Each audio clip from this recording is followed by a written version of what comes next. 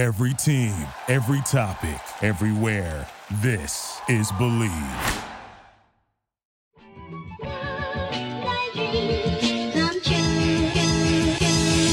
Welcome into another edition of the JMU Sports News Podcast. I'm Bennett Conlin. I'm joined by Jack Fitzpatrick.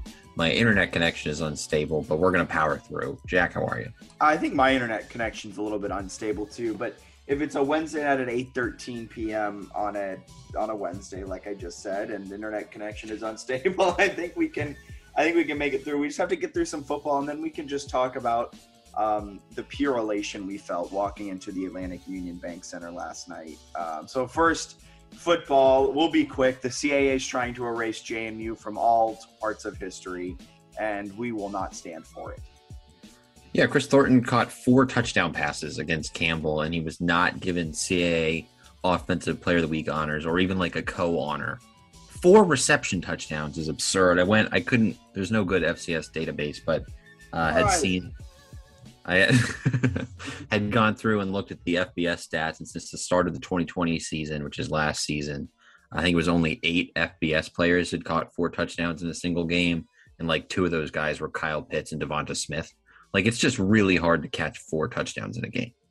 Yeah, Chris Thornton's pretty good, and he's taking a lot of the pressure off of Antoine Wells and that receiving duo paired with the efficiency of Cole Johnson.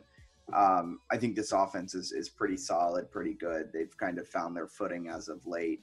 But it's just insane that it's not even a co-offensive player. I think you were saying Carl Mofer, the running back from Albany.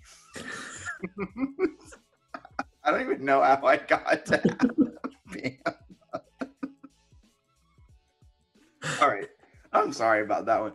Carl Mofer, the running back from Albany, he had 45 carries, averaging some 4 yards per carry. Of course he's going to have good numbers. Like, what? 45 carries is a lot. That was like a volume thing. I know. Like 3 games at JMU. Yeah. I know that Thornton was going up against not great competition, but 8 catches, 142 yards, and 4 touchdowns. Like, feels like a pretty obvious player of the week performance. So yeah, the conference has kind of gone scorched earth. They have locked in as of a couple hours ago that they will, not let JMU's teams compete in postseason, or not postseason, but CAA tournaments this year. So disappointing news there, not much of a surprise, but still really sucks for the current athletes that will miss out on some opportunities. Yeah, and a lot of shadiness kind of came out of Shane Metlin reported a lot of stuff, and it seemed like the presidents were a little shady in the way they treated the student athletes at the same time. We don't have the full story. We don't have necessarily the CAA and the CAA president's side, because they would either give Joey D would either give very vague statements, or the presidents just can't be reached for statement. So we only have what's being reported from the student athlete side, and what's being reported from the student athlete side makes the CAA look absolutely terrible. I mean, they lied to the student athletes kind of in a show of student athletes were like, we'll stop being rude to you guys if you accept that you're actually going to listen to us. And the CAA was like, okay, give us a couple hours. And that couple hours just so happened to coincide with JMU tipping off their women's basketball game and not showing anything during the game. And a lot of interesting timing, and the CAA then came back and said, there was no meeting. That's confidential. And it was all just a very, very weird situation. I think men's soccer starts Thursday. I want to say that's the one that starts up really fast. Yeah. So it had to be done. If they were going to reverse the decision, they had to do it really fast. So then to say that we're going to have a meeting and then stall in the meeting and kind of ghost the student athletes and then get to a point where it would have been impossible to actually have logistics work, pretty comical, right? Like, they just sort of stalled and ghosted them and screwed them over a little bit. So that was really stupid and embarrassing. And the UNCW, I think it was like I should probably get who it was on here, but some admin for UNCW spoke with press in that area and kind of went after JMU in a way that honestly I liked more than just like the weird cowardly stuff. But they went out and they're like, yeah, JMU's trying to like leave, which is a better situation for it, and also still get to be in our championships, and we don't believe in that. We don't like that.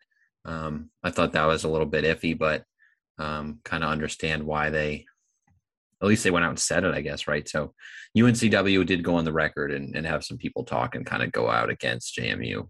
At least from what I've seen, it's the first school to actually come out and talk. Yeah, I think everyone's just kind of hiding behind Joey D, which probably isn't the best person to hide behind. I don't know if you want to talk more about CAA just being an absolutely terrible organization. You want to talk a little bit more about what you saw in Campbell, first time you were able to watch them live. I'll let you take the wheel and steer us where you want to take the next couple of minutes. We'll go football. We'll go back football. I think we have the whole pod about the CAA, and I feel like we kind of feel the same way. Still kind of disappointed. One thing that I do think is interesting is like this is just an inside baseball thing that I think is interesting. Most people probably don't, but like the fine line with like the UNCW report where the guy who wrote that story then also was tweeting like some opinions about CAA bylaws, and the same with Shane, where Shane Metlin is reporting news and also writing columns just because local news staffs are so small. It's kind of a fine line to walk, and very interesting to see them kind of do it. So I've enjoyed watching them kind of do it. Shane has written some really good columns, so it's kind of cool that they are letting him write columns, but at the same time, I understand the fans from opposing schools that are maybe critiquing him a bit since he has news reports and columns. But anyway, I just found that interesting from a journalism view. But I don't think anyone wants us to go down that rabbit hole for a long period of time. Talk about the ethics and the real inside baseball of journalism at small staff newspapers around the country. Let's just dedicate the next 45 minutes to newsrooms that have 2 sports reporters for 15 teams. Let's go. I just found it truly fascinating how they balance that, and how it's hard to remove any bias from coverage. I will say that from different sides, right? Even the JMU side, probably worth, if you're reading something, to take it with a little bit of a grain of salt. Not that they're doing a bad job of their reporting or anything, but it's really hard to do both of those jobs, columnist and beat reporter, and not let opinions get into some of that. So as far as the Campbell game, yes, from gear 4 to gear 1 real quick. You mentioned that it was the first one I had watched live this year. I did. This game sucked. Like, this game was so boring. Like, there was a point in this game where it was midway through the third quarter, and I was sitting there wishing the game was over. Like, it was horrible. Like, JMU played really well. They executed really well. Like, defense looked good. I thought Campbell had a nice quarterback and receiver duo, which a lot of people have also already said, which is fair. Their quarterback was like mobile and made some really nice plays. JMU, I don't think expected him to actually play. He had been banged up, but had a really nice game. So I thought he tested them a little bit, but like Cole Johnson torched them. He averaged like 20 plus yards of completion. Billy Atkins came in, was 5 for 5 for 27 yards and a touchdown. Cole Johnson had 5 total touchdowns, didn't throw an interception. We mentioned what Chris Thornton did. Like, they just had a really good game, but the whole time I'm just thinking about how I'm excited for the Sun Belt because, and I know this is a non-conference game, but my God, this matchup just sucked. Well, yeah, I mean, in Sun Belt, the non-conference games, in theory, are going to be a whole hell of a lot better than Campbell. Yeah, I hope so. I mean, if they're getting non-conference games against Campbell when they're FBS, if they're getting non-conference games against UConn or UMass when they're FBS, I'm going to be a little upset. But to build off of that, then Latrell Palmer, he finally had a good game, 5 yards off of the pace of 100 yards. He had 14 attempts, averaging over 6 yards, nearly 7 yards per carry.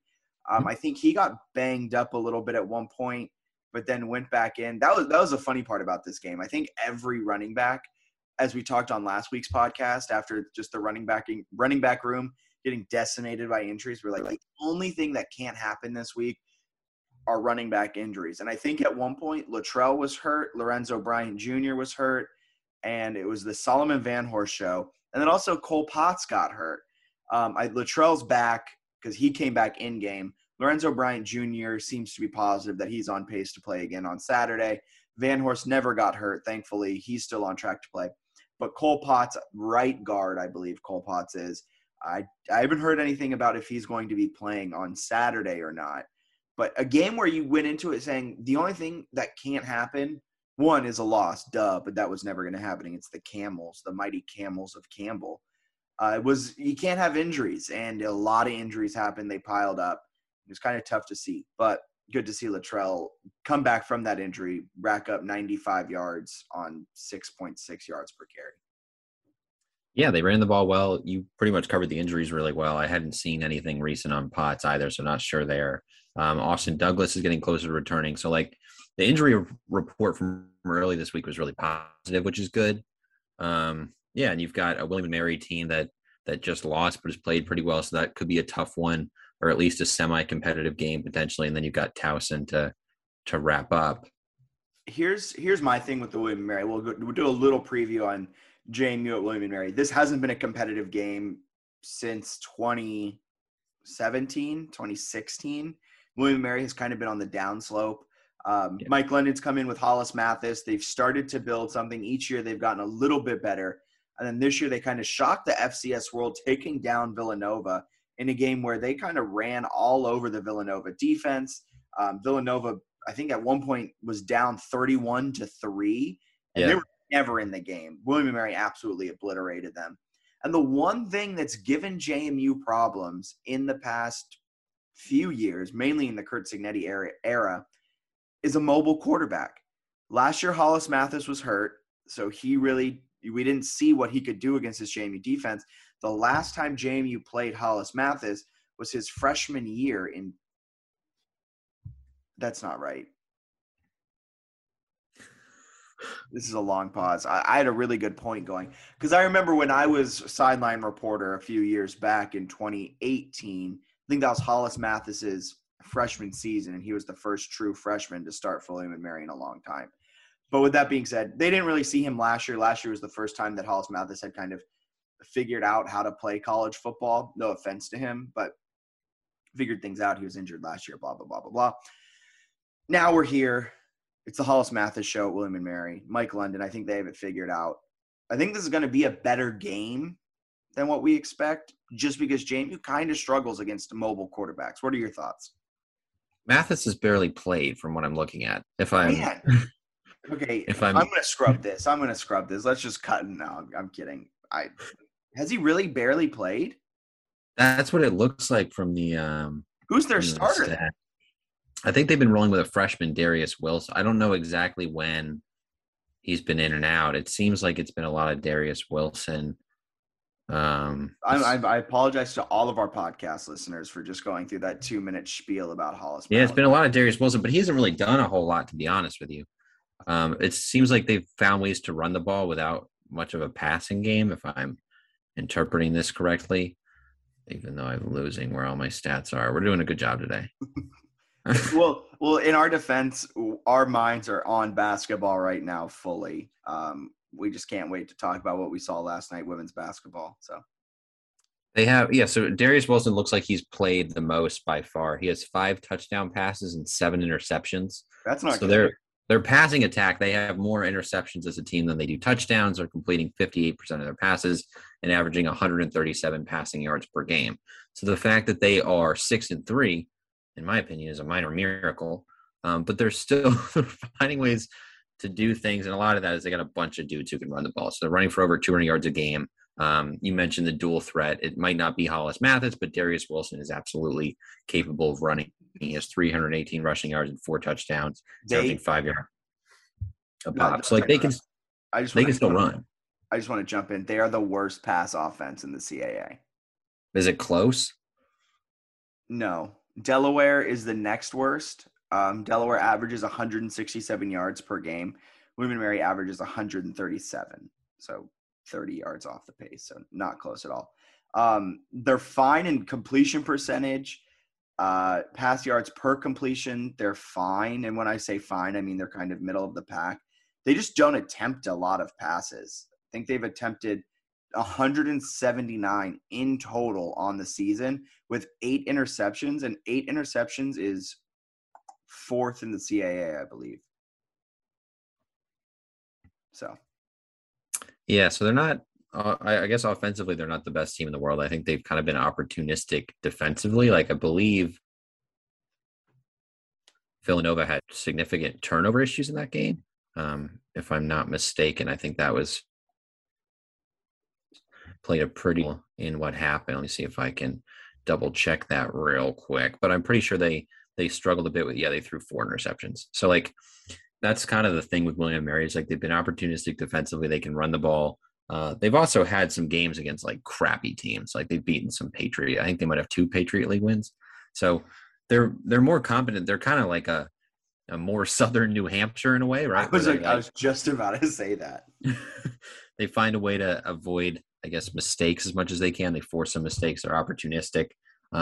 Would be fun to watch them in the playoffs and sort of see them play better. The point, I think your points about Mathis all translate, even though his shoulders, I guess, still bothering him, where there are options at quarterback can run. And I think that's something that'll be interesting to see how that works.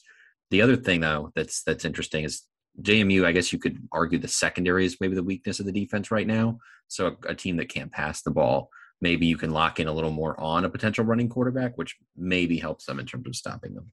Yeah, I mean, they're not probably going to be able to – William & Mary won't be able to necessarily run the ball the traditional way of just lining it up, handing it off to the running back and letting him go between the tackles. JMU will eat them alive all day doing that. The only thing that worries me is if they have a solid mobile quarterback, can they kind of get out of the pocket and make some things happen? But if they can't pass the ball and they can kind of key in on that rush, it's going to be a long day. So, and they've got their running backs are good. Like they have guys who they got some talent there. So it's a team, like they're not a great team, but they definitely have some players. Yeah. So this is the 44th time JMU will face William & Mary. They lead the all-time series 26-17. And interesting tidbit, this is the 3rd time in a row JMU is going to be playing at William & Mary at Zabel Stadium, I think is what it's called. So kind of a nice spot, to be honest with you. Sure. You want to go? Yeah, let's go. Just kidding, because I will be at Old Dominion JMU Men's Hoop, which I'm actually a little frustrated that those overlap like exactly on time. That is a little annoying, but that's the perfect segue to move into some basketball talk. Men's basketball, it's 8:30. The game's probably still going on. It's an absolute blowout. Do you want me to give you the current score? Yeah, please give me Well, actually, you can. There's 8 minutes and 40 seconds left in the game. I want you to guess the score. 82-41. It is 100-34. You're lying. I'm not lying. This is 102-34. They just scored again. My apologies.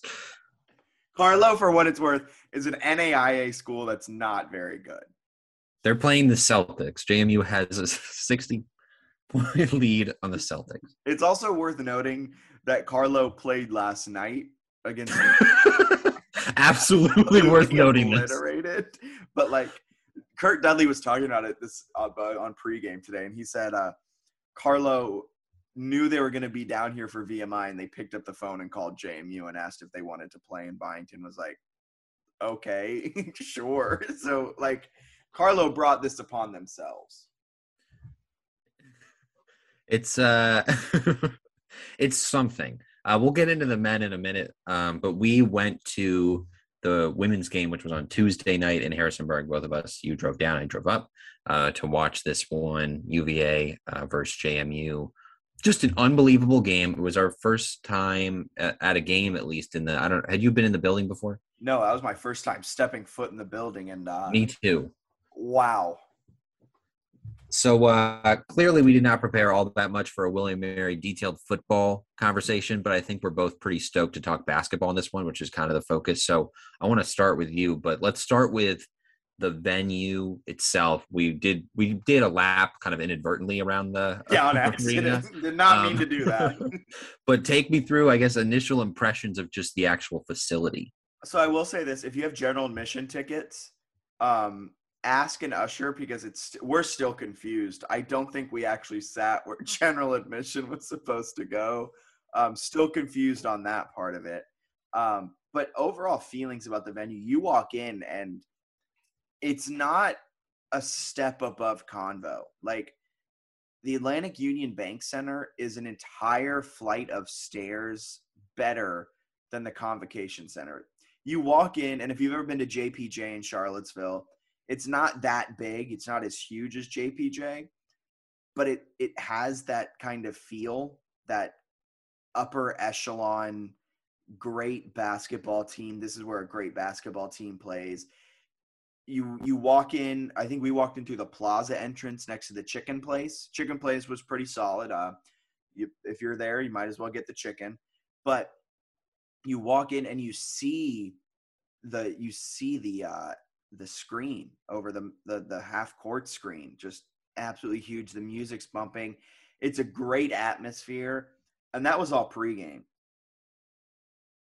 Yeah, I mean, it was awesome. Like, and I think the mini JPJ is kind of like what it reminded me of. And I've gone to a lot of games at JPJ with what my job used to be. And it's kind of like a very similar feel in terms of how it's set up, and sort of what it looks like. I think there are elements of it where it's better, which I guess we can get into as well. I kind of like smaller basketball venues more. Like, that's just a personal preference. I don't know how you feel in like size of a college basketball arena.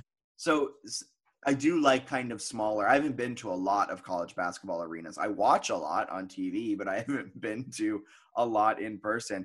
I will say this. At the Convo, I loved the fact that if you were in the first couple of rows, you could have a conversation with someone on the court. Like, you were that close to everyone. Like, you made an impact on the game. The Convo's never sold out. No one really ever made a true impact because there just wasn't enough people. But they kind of kept that feel. We were in probably, I think, the fourth row, and we could talk to the UVA bench if we wanted to. Like, you're right on top, and we'll get into kind of the impact that had on the game in a little bit. But you kind of have that Convo feel where you're right there with them. Yeah, I think that's really awesome. And the thing that, like, thinking of JPJ is they've got the student section behind the Virginia bench. And what I like here is the student section is not behind a bench. They've got it behind the baseline, behind one basket. And then you've got the pep band kind of next to the student section. And then on the other side, you've got general admission / student section overflow, essentially. So what happened for the UVA JMU women's game is you essentially had a student section on behind both baskets, which was incredible. And then also, like, the pep band is next to the one student section. On the other side, you've got where the JMU bench, I imagine, will permanently be located. So you've got the home team bench and them going crazy with one side, plus the pep band in that other student section. Like, to me, that's a great setup. Yeah, that was a fantastic setup.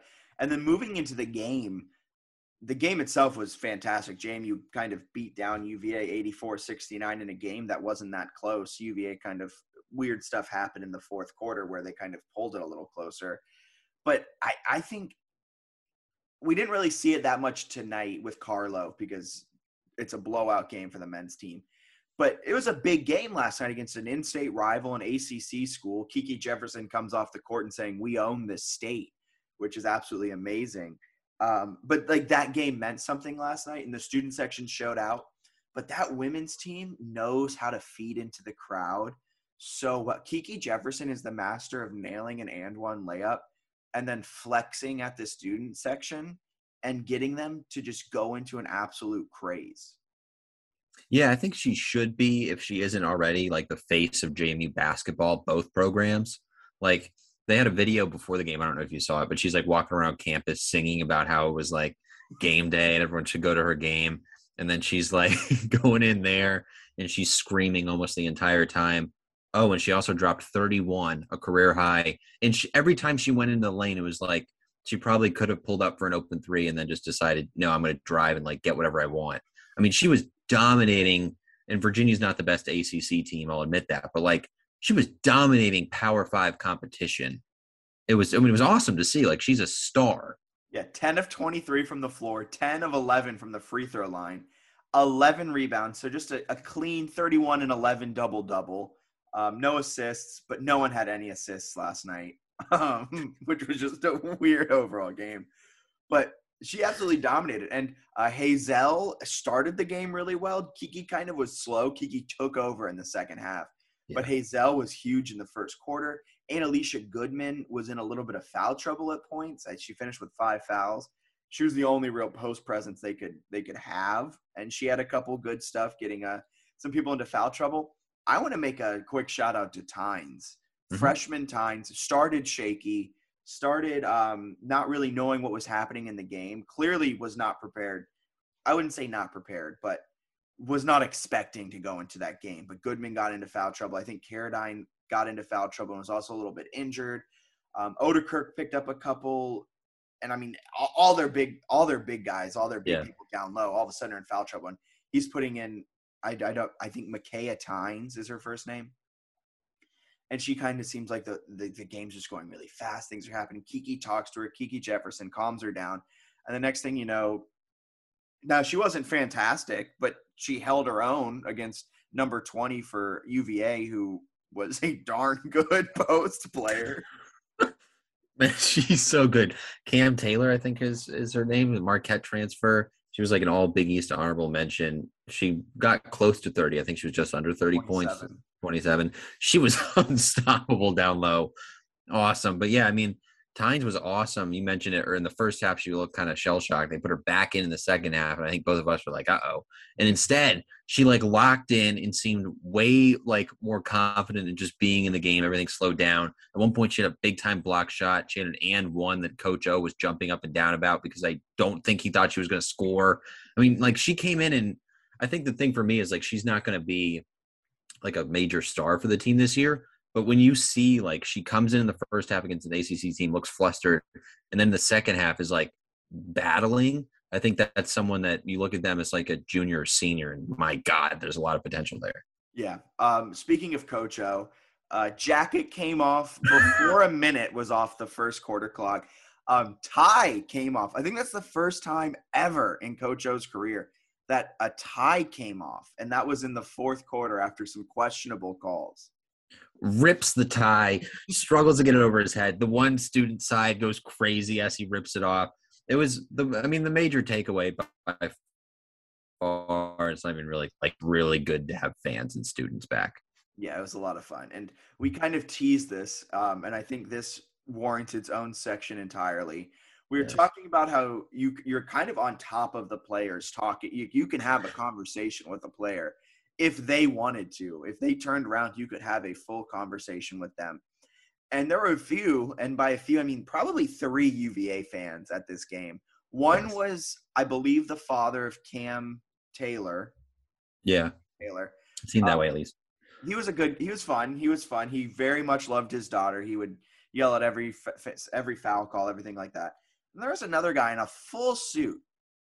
We don't know who he was the parent of, what his relation to the team was, but you actually saw this transpire. So I'll let you just hit with the play-by-play of this, and I'll let you decide if you want to drop the expletive or not.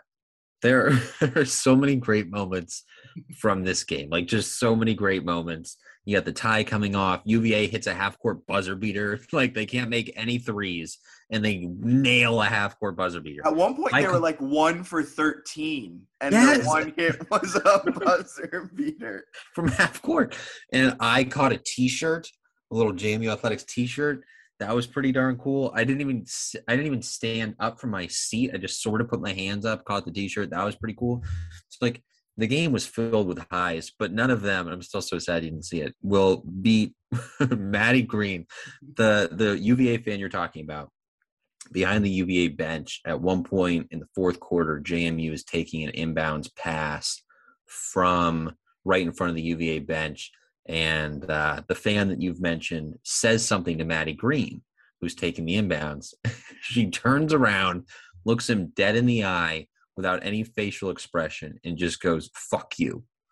And like I couldn't hear it because we're 4+ rows back or whatever, but like it was a very clear mouthing of "F you." And then he gets upset. The whole UVA bench asked for a technical. They end up calling a technical on Maddie Green, who then has to go over. It's just BS. If you didn't catch it in the act, how are you letting the bench tell you to call a tech? If it happened in front of the other bench, which wouldn't make any sense with like the UVA fans sitting there, but if it happened in front of the other bench, it wouldn't have been, because I don't think the ref saw it actually happen. I think she kind of was like told a little bit. So yeah, that was interesting there. And then Maddie Green has to go over and explain to Sean O'Regan what just happened. I would love to hear what she said to him as to if she actually admitted to what she said. And I'm sure she mentioned that he was heckling, because then Coach O went to a ref and tried to get the guy kicked out. I still have no idea what the fan said. He was not kicked out. But it was a hilarious moment that you mentioned it too. It like really reignited the crowd. Yeah, it was at a point in the fourth quarter where, well, UVA actually outscored JMU 19-13 in the fourth quarter. It was all for naught because they still ended up getting blown out because of a fantastic third quarter by JMU, 27-12. And at one point they were out rebounding them in the third quarter, like 15-3. But UVA was kind of chipping away at the lead at this point. JMU their offense just was stagnant. Nothing was happening. They were playing ISO ball. They were playing hero ball. And the fans were kind of out of it because it's a big lead and they don't really realize that it's chipping away. And then all of a sudden, they just absolutely go crazy. And there was another point where Tina Thompson is arguing a call, and the entire, like, not even just the student section. This is what the greatest thing about last night was with the student section. It got the fans, like no offense to the older fans who were at the games, but they're normally a little quieter, a little bit more subdued. But Tina Thompson's arguing a foul call, and the student section start yelling, give her a tech. And so does the entire crowd. Like, all the crowd starts giving the T sign, and like it was a hostile environment. It was so much fun.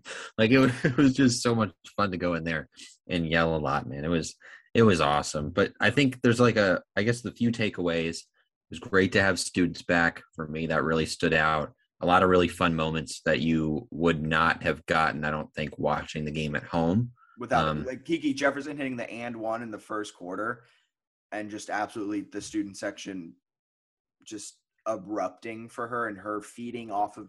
Yeah, you wouldn't have gotten that on Flow. Yeah, it was really cool to be there. I would encourage everyone, if you're willing, health-wise, everything, and it's still a pandemic and you got masking and all that good stuff. But if you're able to go or works out in your schedule, I would absolutely recommend checking it out and not just going for a men's game. I think the women's team is really, really good. And one of the cool things about the women's team is in years past, they've been kind of this defensive juggernaut. This year, that's kind of where they need to get better. They got to get better defensively.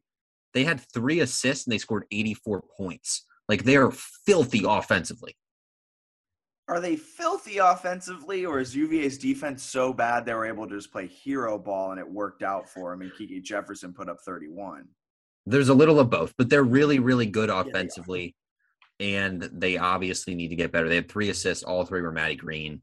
They had, 44 points at halftime without an assist. Like, it was crazy, the lack of ball movement, but they were still scoring a lot. They're also 5 from 14 from deep, which isn't great. And that's normally, I feel like, where a lot of assists come from, like kind of the way they play, where Maddie might kick it to Kiki at the top and she'll take a couple dribbles and then drive. Where if they're hitting more threes, I think they maybe rack up the assist a bit more. A few times they were just playing hero ball big time. Another takeaway is that here I am saying that your takeaway, and then I give that the negative part of it, and I have another negative takeaway here, but I'll be Mr. Negative Nelly. They don't really have a post presence, and with Maryland coming up next, they might get run out of their own gym. I don't have any expectations for the Sunday Maryland game. Yeah, neither do I. I think it's going to be fun if they can score. If they hang in, it'd be awesome, but realistically, they could lose that game and still win a lot of games and maybe put themselves in at-large consideration. So the UVA game was huge. I think that was kind of maybe not a must-win, but you get that one, you're off to a pretty good start. If you can hang with Maryland at all, great. If not, it's a good learning experience. Then go and take care of some business against some of these other teams. They've got North Carolina and Chapel Hill in December. North Carolina is like a middle-of-the-pack ACC team. That one's more gettable. But, yeah, I think post presence is probably one. I thought Goodman showed some stuff.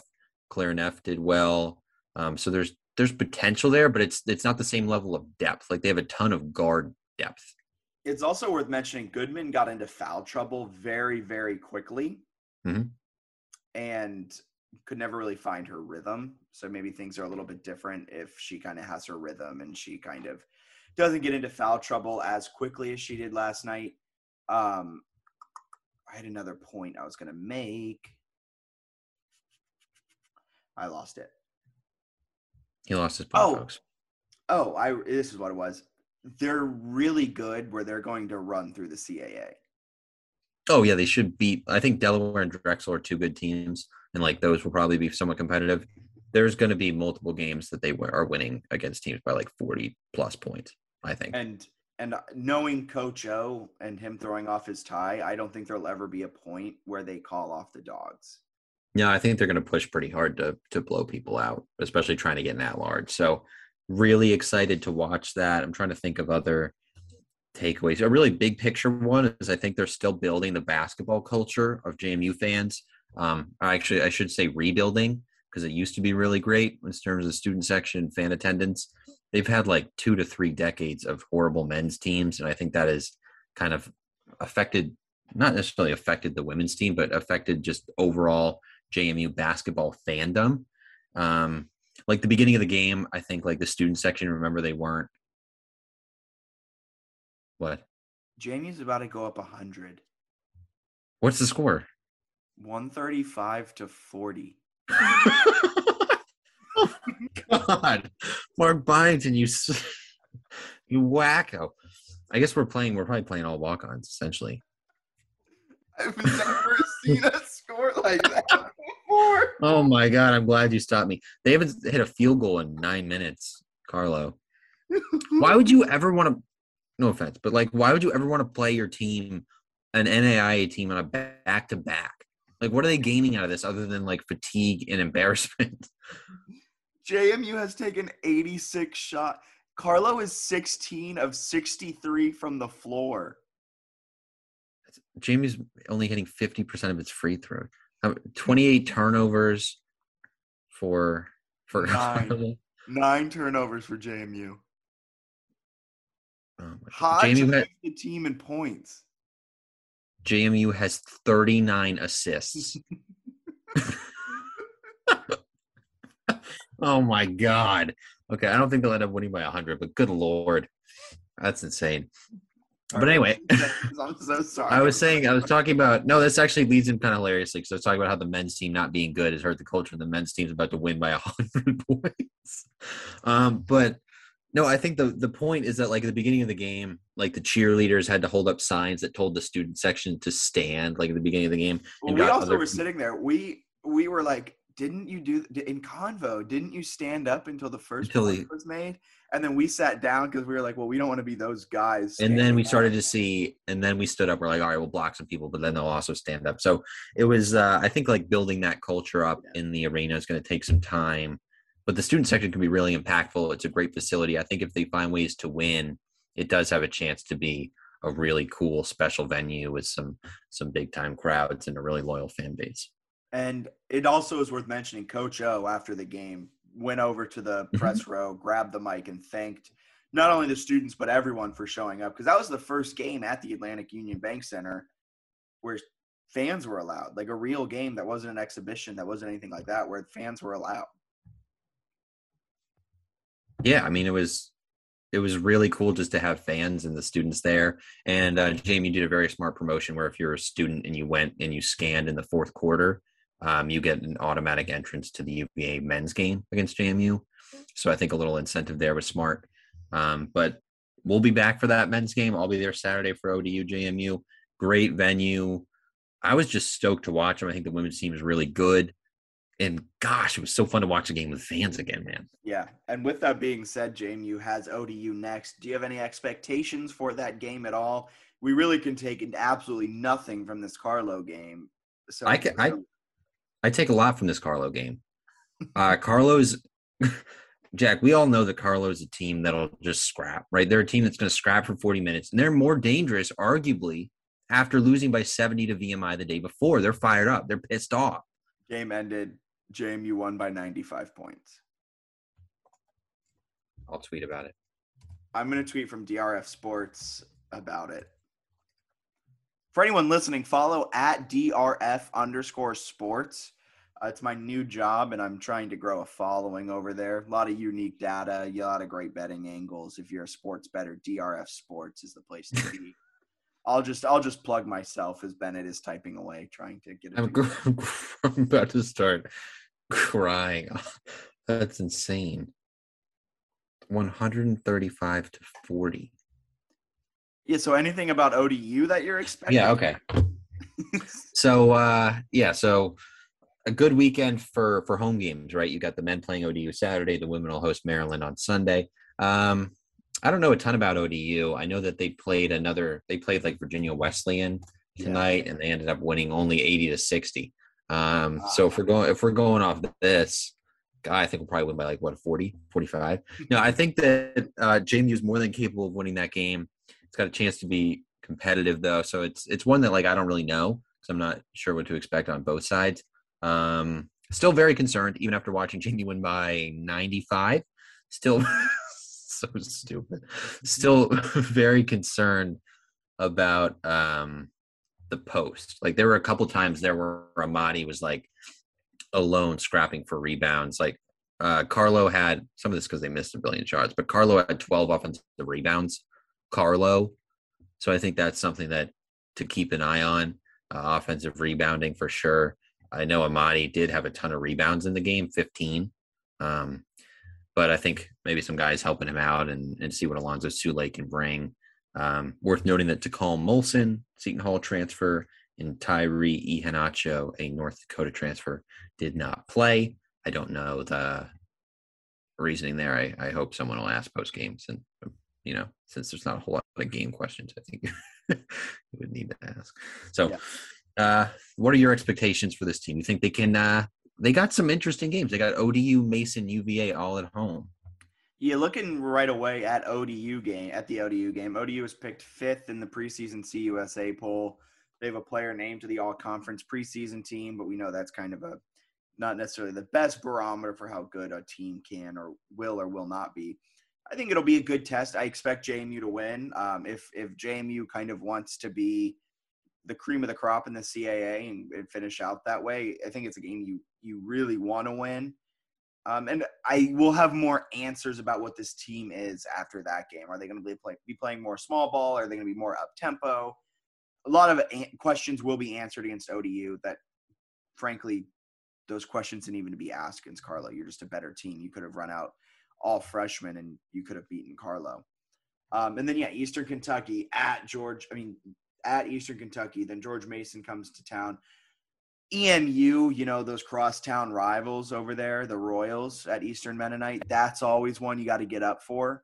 You don't want to come out flat in that one at all. EMU is going to punch you in the mouth. You know the way EMU plays. Very well accounted. Everyone knows about EMU across the country. Then you got UVA after that one, Radford. It's honestly a great non-conference schedule for home games. I'm really excited for the UVA game. I think UVA game is a winnable game. UVA just lost to Navy last night at JPJ. If they can keep it close with UVA, I was telling you this last night. I think I told you probably 15 times.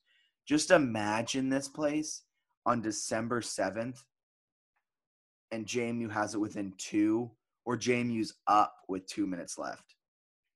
Will be insane. Just an unreal atmosphere. Can't wait for that game. Tony Bennett's done unbelievable stuff with Virginia's program. They're pretty clearly done, in my opinion. They're washed. I think hell of a run, but you lost to Navy. You can't score. They have it'll be a really interesting comparison because UVA's got some physical, tall guys who are really good players, and they have 2 starting guards who are afraid of shooting 3-point jump shots, to be completely honest with you. Whereas JMU doesn't have that size, but has 7 guys who love to pull it from 3. Like, it's going to be a fascinating style. It's hilarious because JMU is going to take 10 seconds off the shot clock every single time, and then UVA is going to be taking 33 seconds off the shot clock. Somehow, some way, they're going to find an extra 3 seconds in their back left pocket, and it's just such opposing styles. Mark Byington wants to run up and down the court, play with tempo, get his guys into space, run, and then Tony Bennett let's just play some defense, and if we get 4 shots off in a game, so be it. Yeah, I mean, I don't know. I'm excited for all these games because I don't think there's any game on the schedule, including UVA, that JMU can't win. I'm not saying they're going to, but I'm pumped.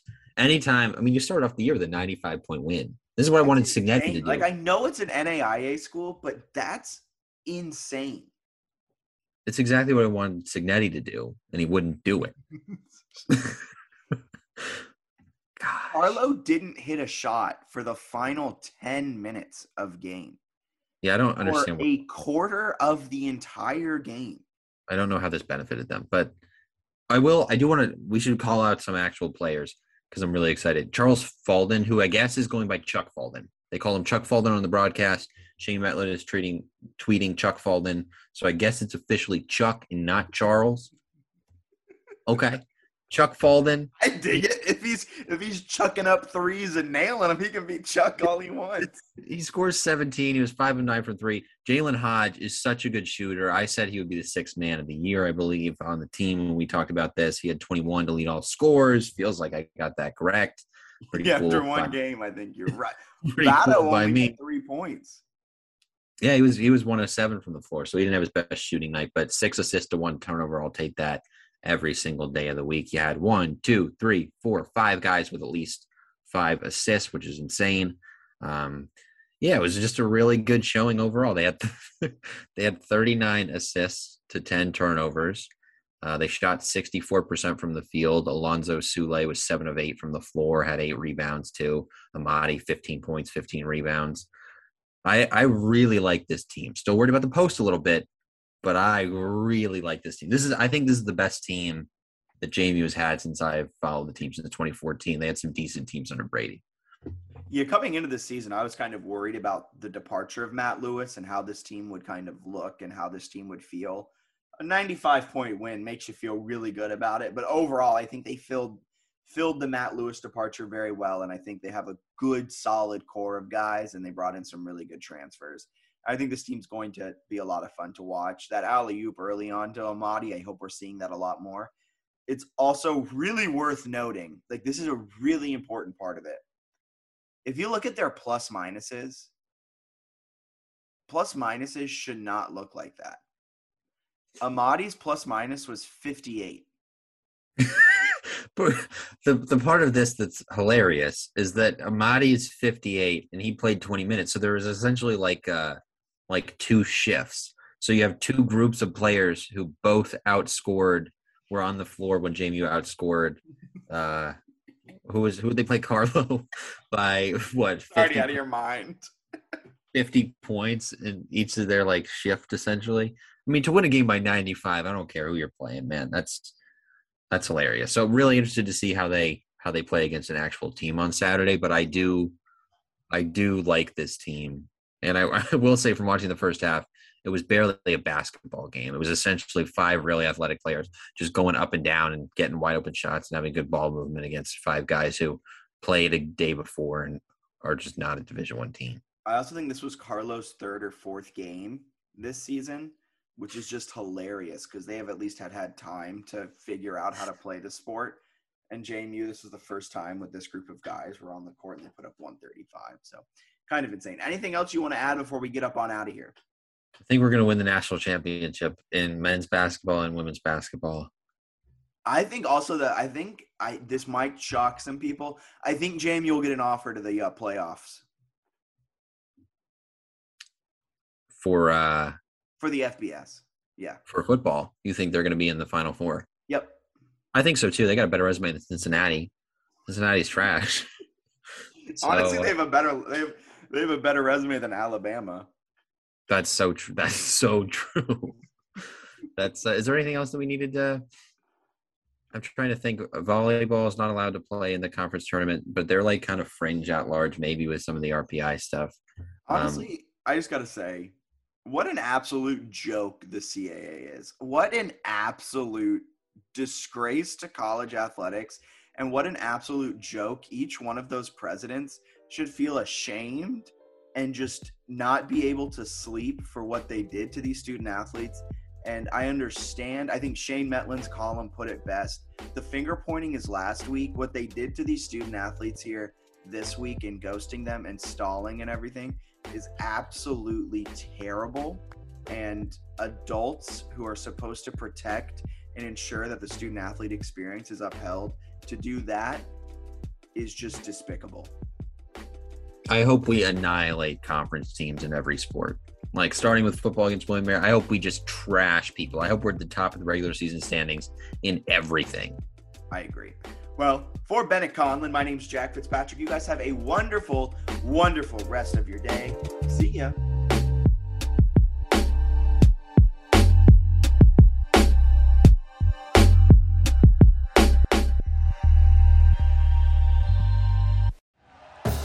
Thank you for listening to Believe. You can show support to your host by subscribing to the show and giving us a 5-star rating on your preferred platform. Check us out at Believe.com and search for BLEAV on YouTube.